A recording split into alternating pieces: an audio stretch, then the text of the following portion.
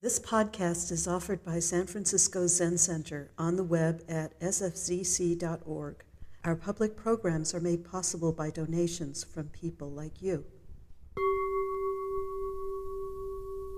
Well, good evening. So nice to be here this evening with you.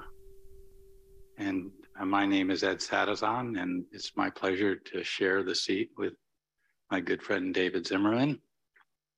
I have the mic, so I'm introducing him.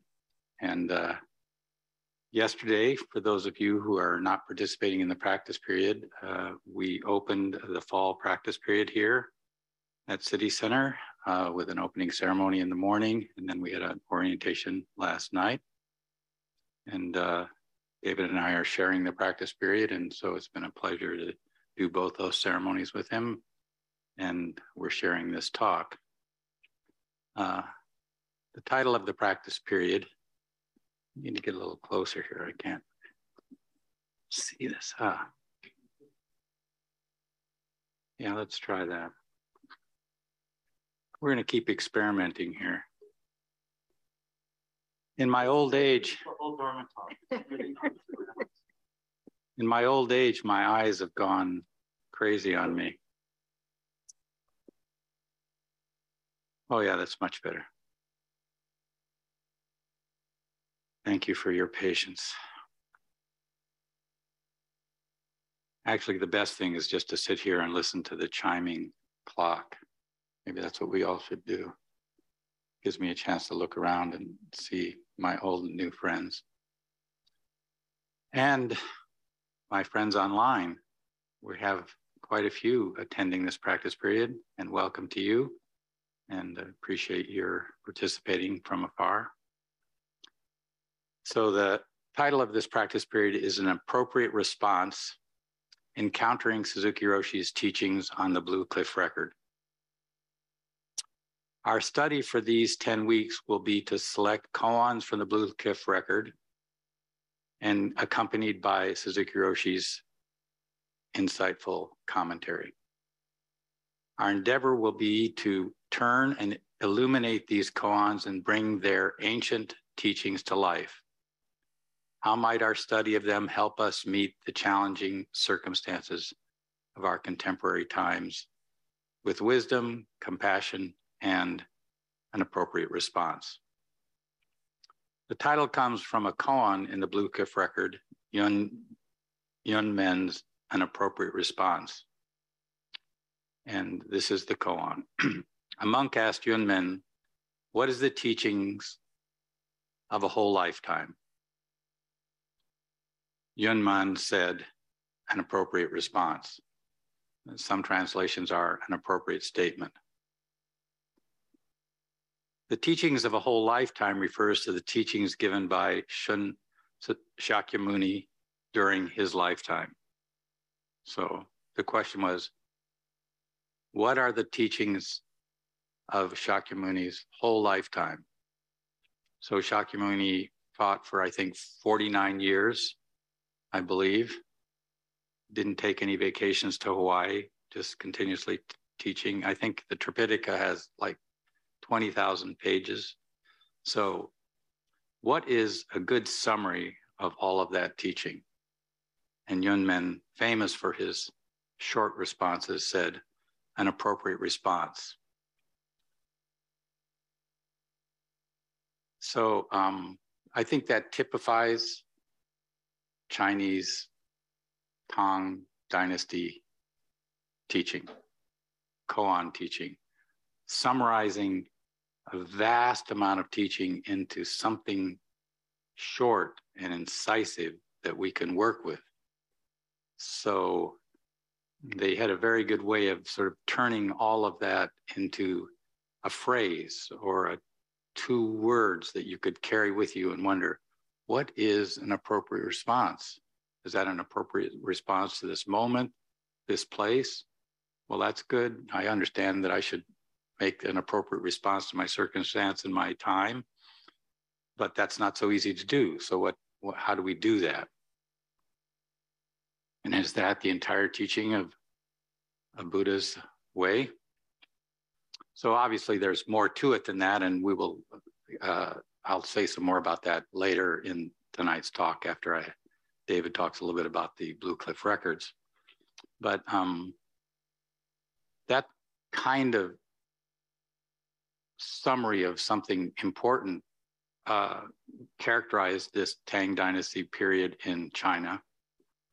But it also is true today. We have little sayings that come up that are current. I remember a famous saying from the early days of Tassara.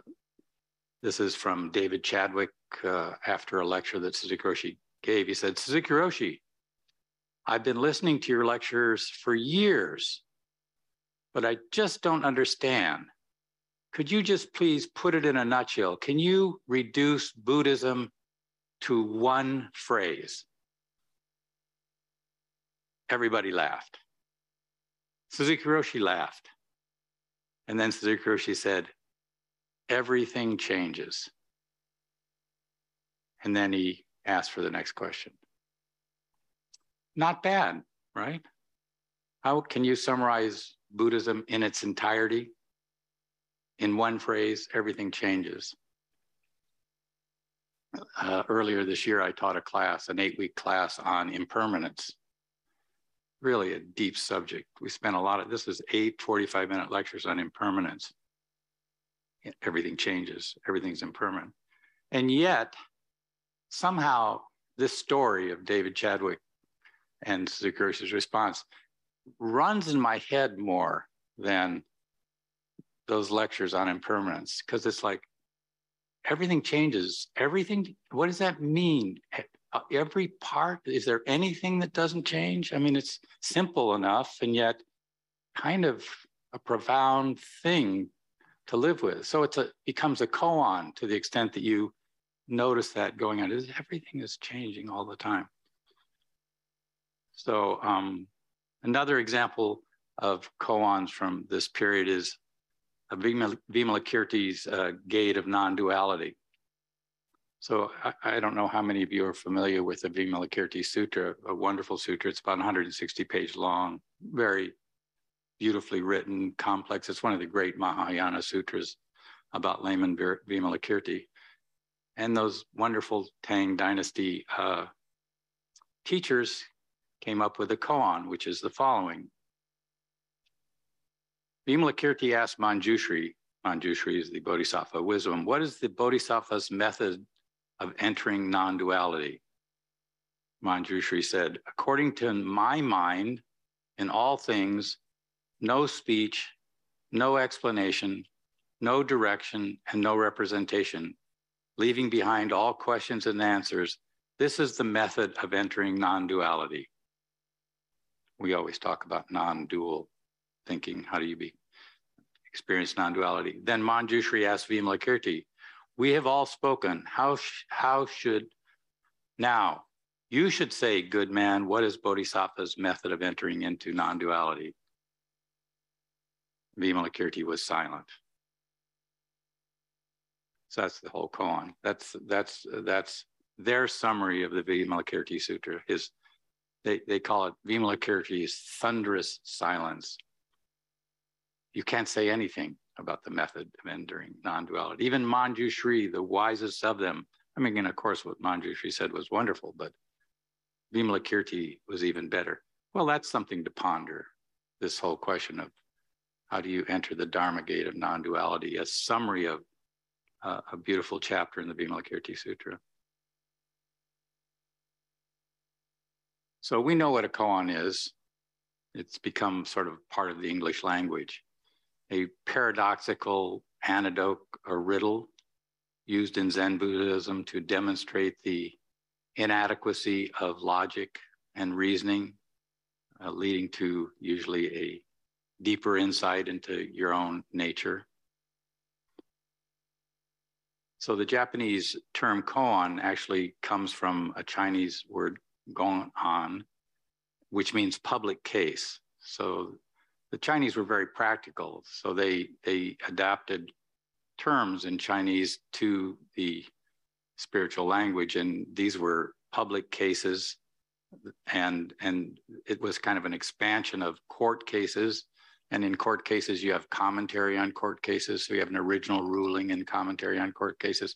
So these koans are sort of like something that's public. There was an interchange between a student and a teacher, or two students or two teachers, that then got written down as a public thing that was more than just this personal interchange, and people added commentaries on it. And then it became kind of part of the koan literature. And David's going to describe how that beautifully occurred over several centuries in China to create the Blue Cliff Records.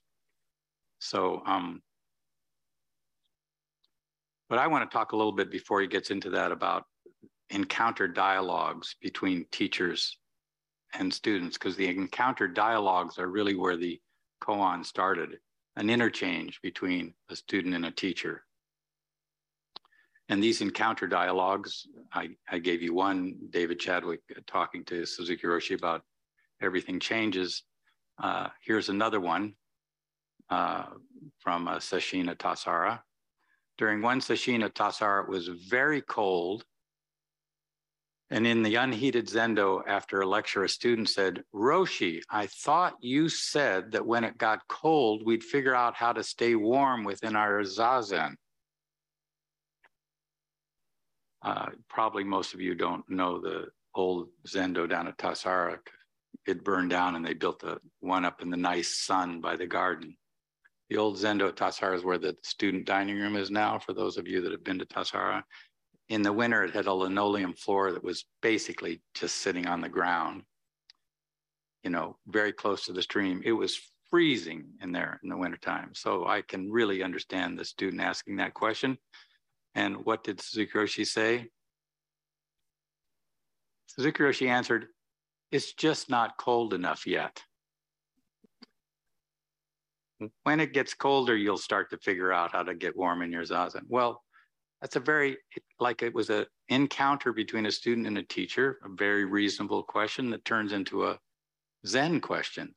And this also happened in the old days. This is a very famous koan in the Blue Cliff Record, which I think I'll be giving a talk in one of the classes down the road. I'll explicate on this talk. So this koan. So here's this koan. This is Dongshan. He was the founder of Soto Zen in China. And he said, a monk asked Dongshan, "When heat and cold come, how can we avoid them?" Same question. When it's too hot, how do I solve that? When it's too cold, what do I do? How can we avoid them? Dongshan said, "Why don't you go to the place where there is no heat or cold?" The monk said, "What is the place where there is no heat or cold?" Dongshan said, "When it's cold, the cold kills. When it's hot, the hot kills you." So again, same thing. Monk is too cold, sitting in the zendo. Ask the teacher, "What do I do about this?" And he tells you, "Go to that place where there's no cold or heat." Where is that? When it's cold, the cold kills. Well, we'll deconstruct that a little bit at the class, but just another example. This is just a kind of an encounter between a student and a teacher of a very real thing. But what it turns out to be is there's a whole issue of preferences. And why do we always want the world to be different than it is? It's too cold. It's too hot. My soup is too spicy. It's too sugary. It's whatever it is. It's never exactly right, is it? Or is it? Maybe it's always exactly how it should be. It's certainly exactly how it is, but we don't ever seem to exactly be willing to settle into that. And these koans sort of point you at that fact. What's going on in your mind that you never can actually be completely satisfied with your life as it is, even for a moment?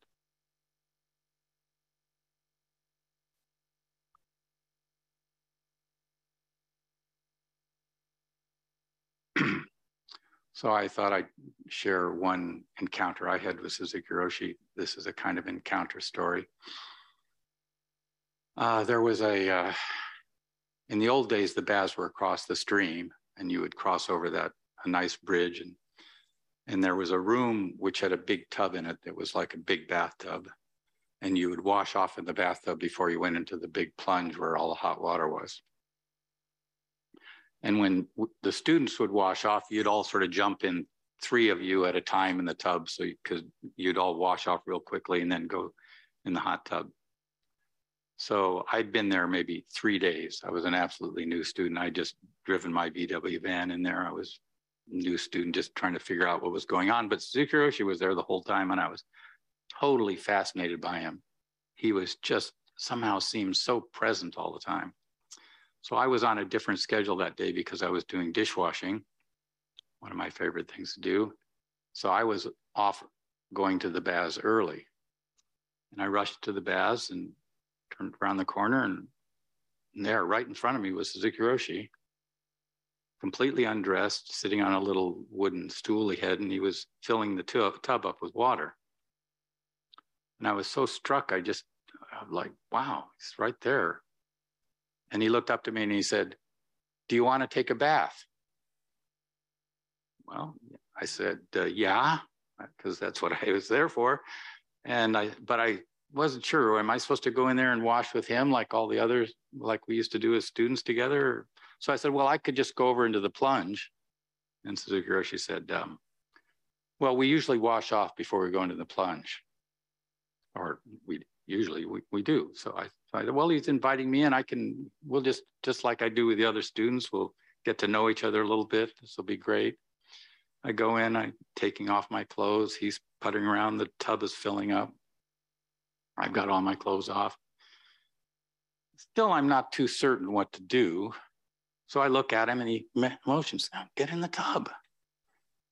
So I jump in the tub. I'm just getting into the tub, and I look up, and all of a sudden Suzuki Roshi is completely dressed and walking out of the room. And it just hit me like I have kicked Suzuki Roshi, the Zen master, out of the bath he was drawing for himself. Now, I was raised by a mother who, I'm an Eagle Scout. I don't do things like that. I'm supposed to follow the rules, I don't run around kicking Zen masters out of the baths that they draw for themselves. I am just in terrible shape. He's walking pretty fast. This is all happening really fast. He turns around. It's like I'm looking at him walking out, and all of a sudden he pauses, like he has a second thought or something. He turns around and he looks at me and he says, "Don't worry."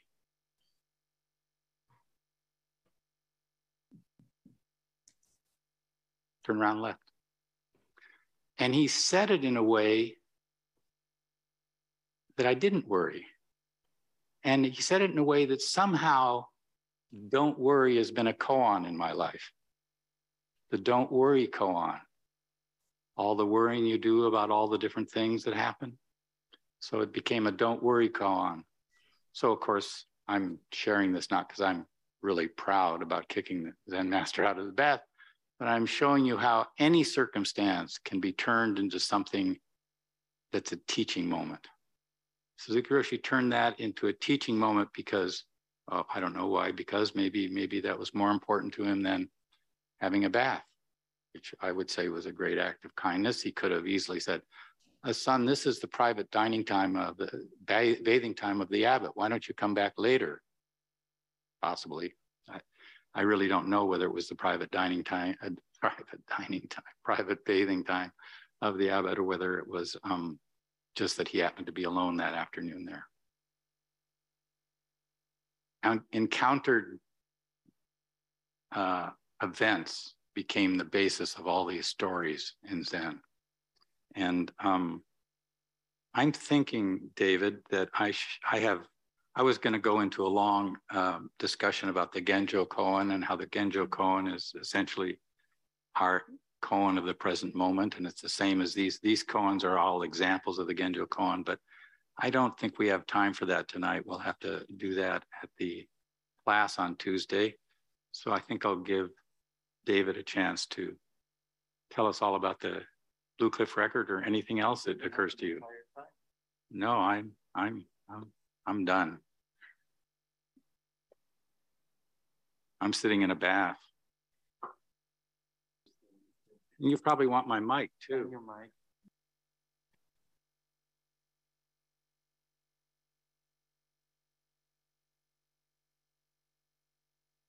Good evening, everyone.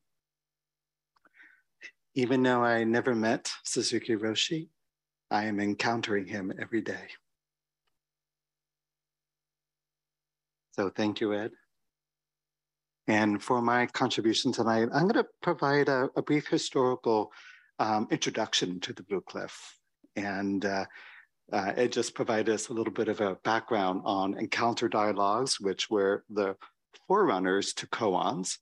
And it's interesting to know how to trace how hundreds of rather personal, idiosyncratic, and in many instances just baffling exchanges between students and teachers or dharma peers over thousands of years ago were collected and passed on down through history as teaching devices.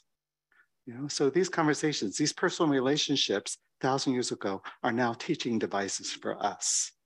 So your relationships now with each other, with your teacher, they may be teaching devices, future koans for people 1,000 years from now.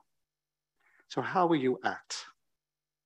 How will you meet each other? How will you encounter each other now, knowing that that might be the case?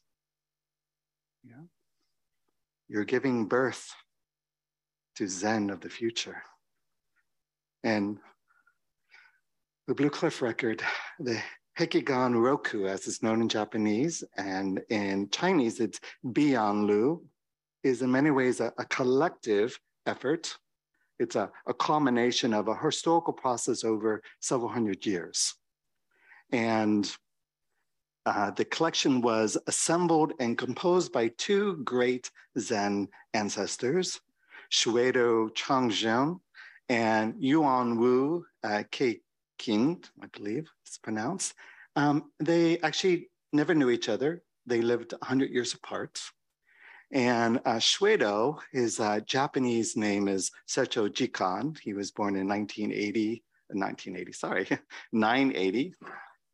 and died in 1052. He was the fourth patriarch or the successor in the Yunmen school. So there were 5 principal schools of Zen at the time, and he lived in Southeast China. He had a Confucian education before he became a Buddhist monk.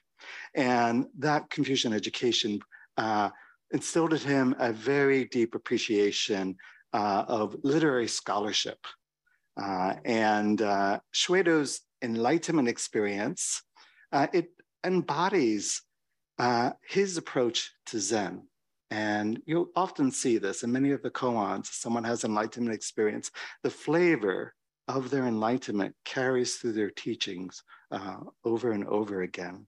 So according to the description written on his funeral pillar, one evening he was just hanging out with his teacher, having a cup of tea. His teacher's name was German Gualzhou, and he asked his teacher, the ancient masters didn't produce a single thought.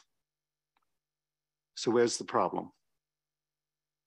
And German, as the Zen teachers did at that time, hit Xuedou, right, with his ceremonial whisk. You saw this morning, Ed had a ceremonial whisk. I had one yesterday. So he hit him with this fly whisk.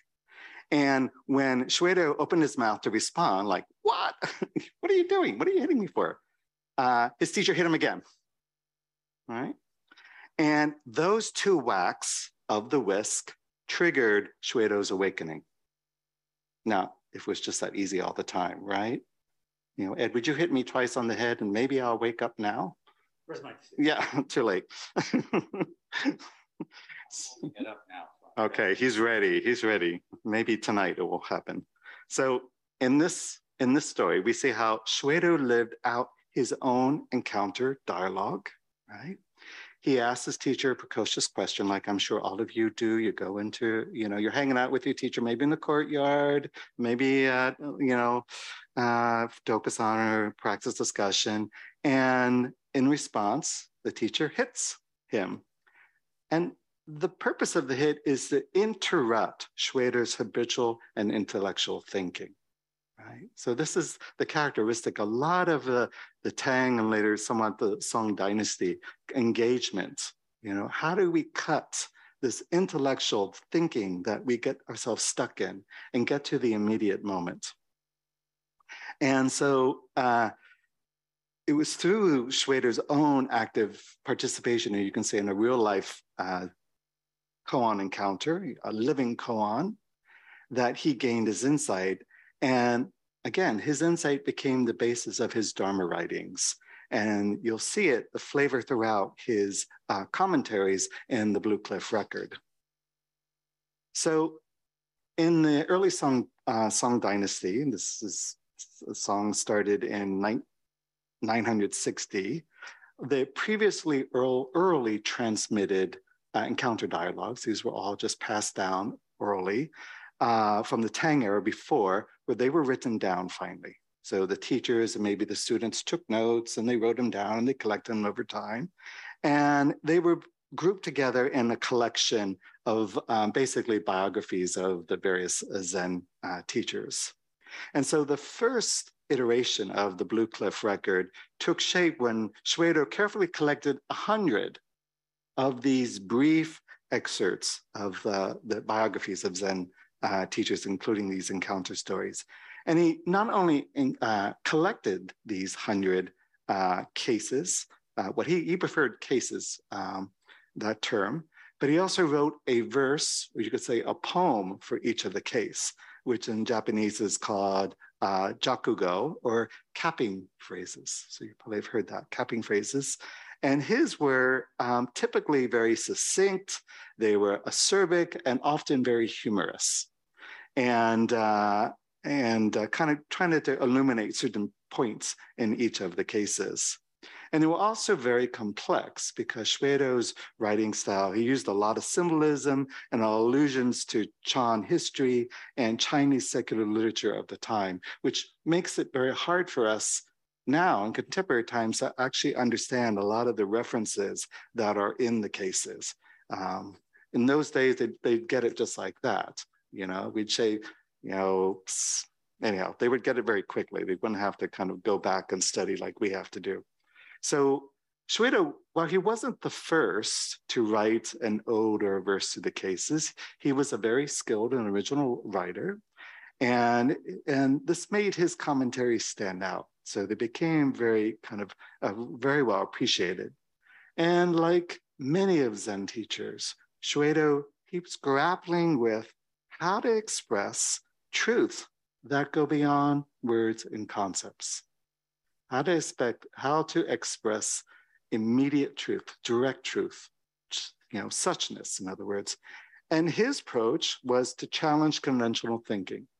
So a lot of his writing is meant to throw the reader off, unsettle the reader, to plunge them into a sense of uncertainty, of immediacy and urgency. And when you read the koans and the commentaries and the verses, you have a sense of that. It throws you off. It's kind of like you're thrown off a cliff, falling through space. You have nothing to grab onto, and this is a deliberate approach that actually many Zen teachers of the time would take in their writing and their commentary. And he did this again through his use of poetry, elusive symbolism, imagery, irony, sarcasm, misdirection, all the things that as we study the koans together, we'll see how that is done in the languaging. So he completed his encounter stories or cases. He called them 100 odes. And this was he completed sometime between 1026 and 1038. And it's understood that they were widely circulated at the time throughout China and well regarded. And there was also some concern that their popularity brought some risk, that people would actually focus on the writing rather than the deeper message of the koans. the cases themselves. So it said that as Xuedou lay dying, one of his disciples requested a final teaching verse. Yeah, your poor teacher is dying. You go, please give me one final teaching before your last breath. And Xuedou replied, my only regret is talking too much, right? You know, it's the bane of every Zen teacher. The minute you open your mouth, you've said too much. You know, might as well just throw in the towel. So the second iteration of the Blue Clef record, and the one that essentially what we've inherited today, was the work of Yuanwu Keikun. His Japanese name is Engo Kokugan. And he lived approximately, again, like I said, a century after Xuedou. And he was also a successor in the Rinzai school, or not also, but he himself was particularly a successor of the Rinzai school, which is the later iteration of the Yunwan school. And Yuan's own awakening experience also was brought about by an encounter dialogue with his teacher. But in this case, it was unique. It was just not an encounter dialogue, but it was actually with a classic koan. So the two of them together triggered his awakening. So the story goes like this. Yuan was grappling with the meaning of a love poem that he had overheard, a particular love poem. And this love poem was about a noble woman who calls out to her maid just so that her lover can hear the sound of her voice, right? So she wasn't calling her maid. She was just using this calling out to her maid as an excuse so her lover, wherever they were, could hear the sound of her voice. And as Yuanwu was thinking about this, contemplating his, and asked the question, why this? His teacher shouted out at him a classic Zen koan phrase. Why did Bodhidharma come from the west, the cypress tree in the courtyard? Right? What's going on there, right? And so the heart of Yuan's awakening was realizing that the true meaning of both the love poem and the koan phrase, which his teacher yelled at him, wasn't in the words themselves, but they were actually, but was transmitted in the tangible, physical sounds of the voices. In other words, the immediate experience, of both the noble woman and his teacher. Right? And so his insight was later something that informs his commentaries, his way of reflecting on the various cases in the record. And Yuanwu later wrote, if you use language and words to interpret language and words, you merely get the benefits of understanding, intellectual understanding, more, but you do not cross the Dharma gate. You do not enter into the Dharma gate. Here clearly the words outside the voice do not seek anything in the meaning. So Yuanwu studied Xuedou's work assiduously, and in time he gave a whole series of talks that were elucidating Xuedou's original collection of 100 encounter antidotes and verses. And as he did, he would compose a pointer or a prologue, as well as 2 commentaries for each of the cases, and along with accompanying verse. And so the Blue Clef record, the original, became twice long, in some cases 3 times as long as it had originally been. And he never actually intended to publish his Dharma talks, his writings here.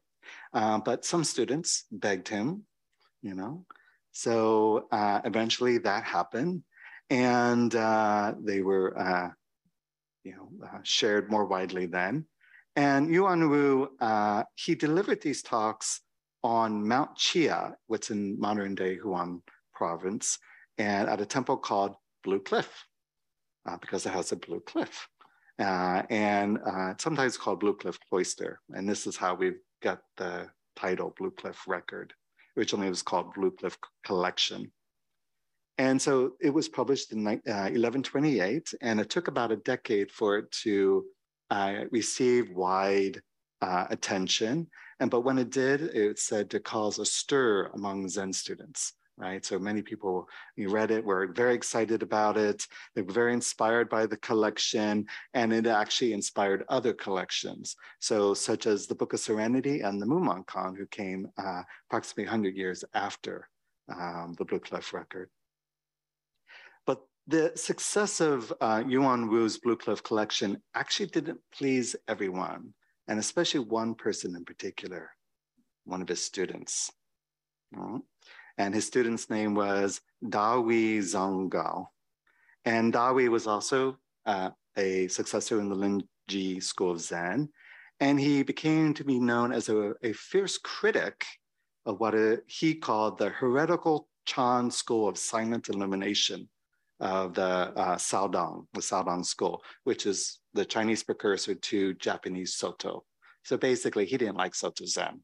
He was a big critic of Soto Zen. And his other claim to fame was introducing Huato practice.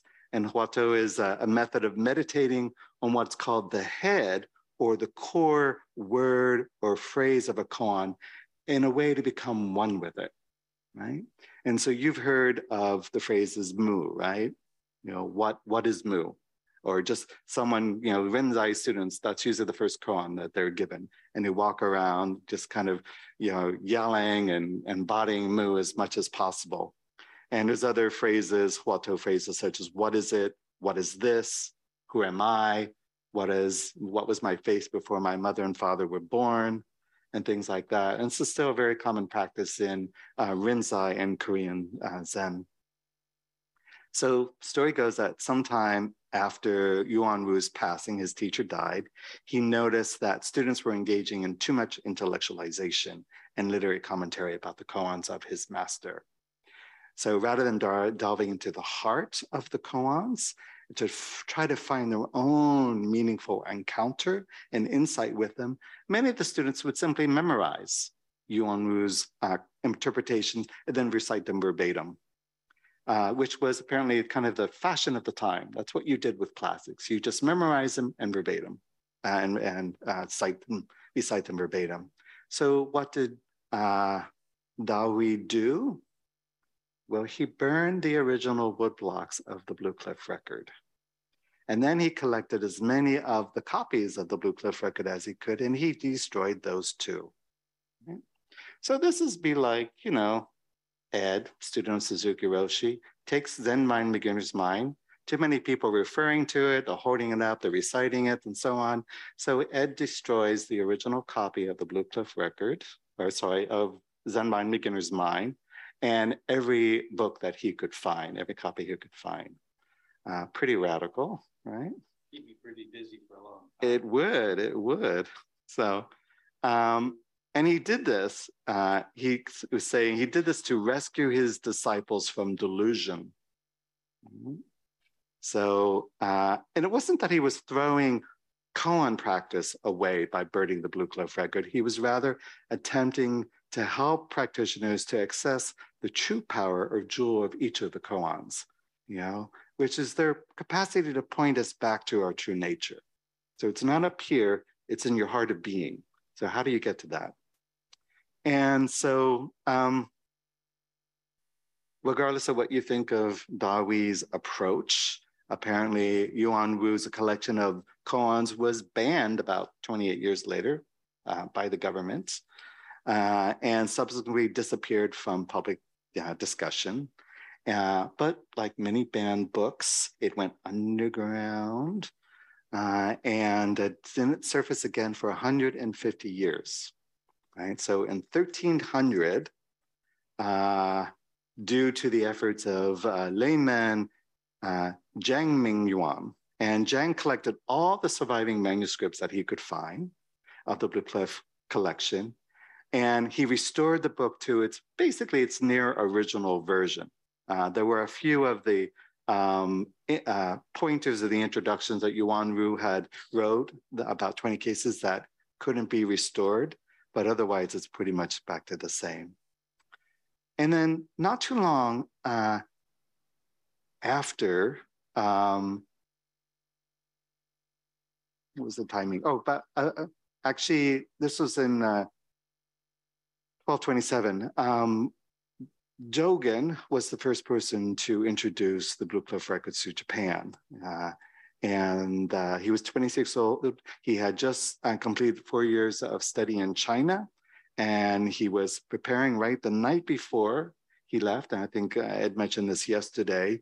He stumbled upon this. He was so impressed with the Blue Cliff record that he decided to stay up all night, hand copying. Well, it's a thick book, hand copying all that. So if you believe that story, there may have been some help, some supernatural help with that. And his collection is known as the Ichiya Hikigan. So the One Night Blue Cliff record. Oh dear. I think I'll stop there because we're at our time. So I have more to say. Ed had more to say, but words are just words. So, we have 10 weeks. And we have 10 weeks to say all the things. Would you like to any concluding things? Okay. So we're going to continue to climb the Blue Cliff together, find our way to scale these koans, to enter into the cliff itself. The Blue Cliff, you could say, is not only the teachings, the ancestors' words, they're also, the Blue Cliff is reality, and the Blue Cliff is our own being. So how do we enter into the heart of our own being and discover the jewel waiting for us within? And then once we have encountered that jewel, how do we share it with the world? How do we share it with each other? So this is what we'll be exploring over these next 10 weeks. So thank you very much. We are sorry for having gone a little over. Thank you, Ed, for sharing this talk together. Thank you for listening to this podcast offered by the San Francisco Zen Center. Our Dharma talks are offered free of charge, and this is made possible by the donations we receive. Your financial support helps us to continue to offer the Dharma. For more information, please visit sfzc.org and click Giving. May we all fully enjoy the Dharma.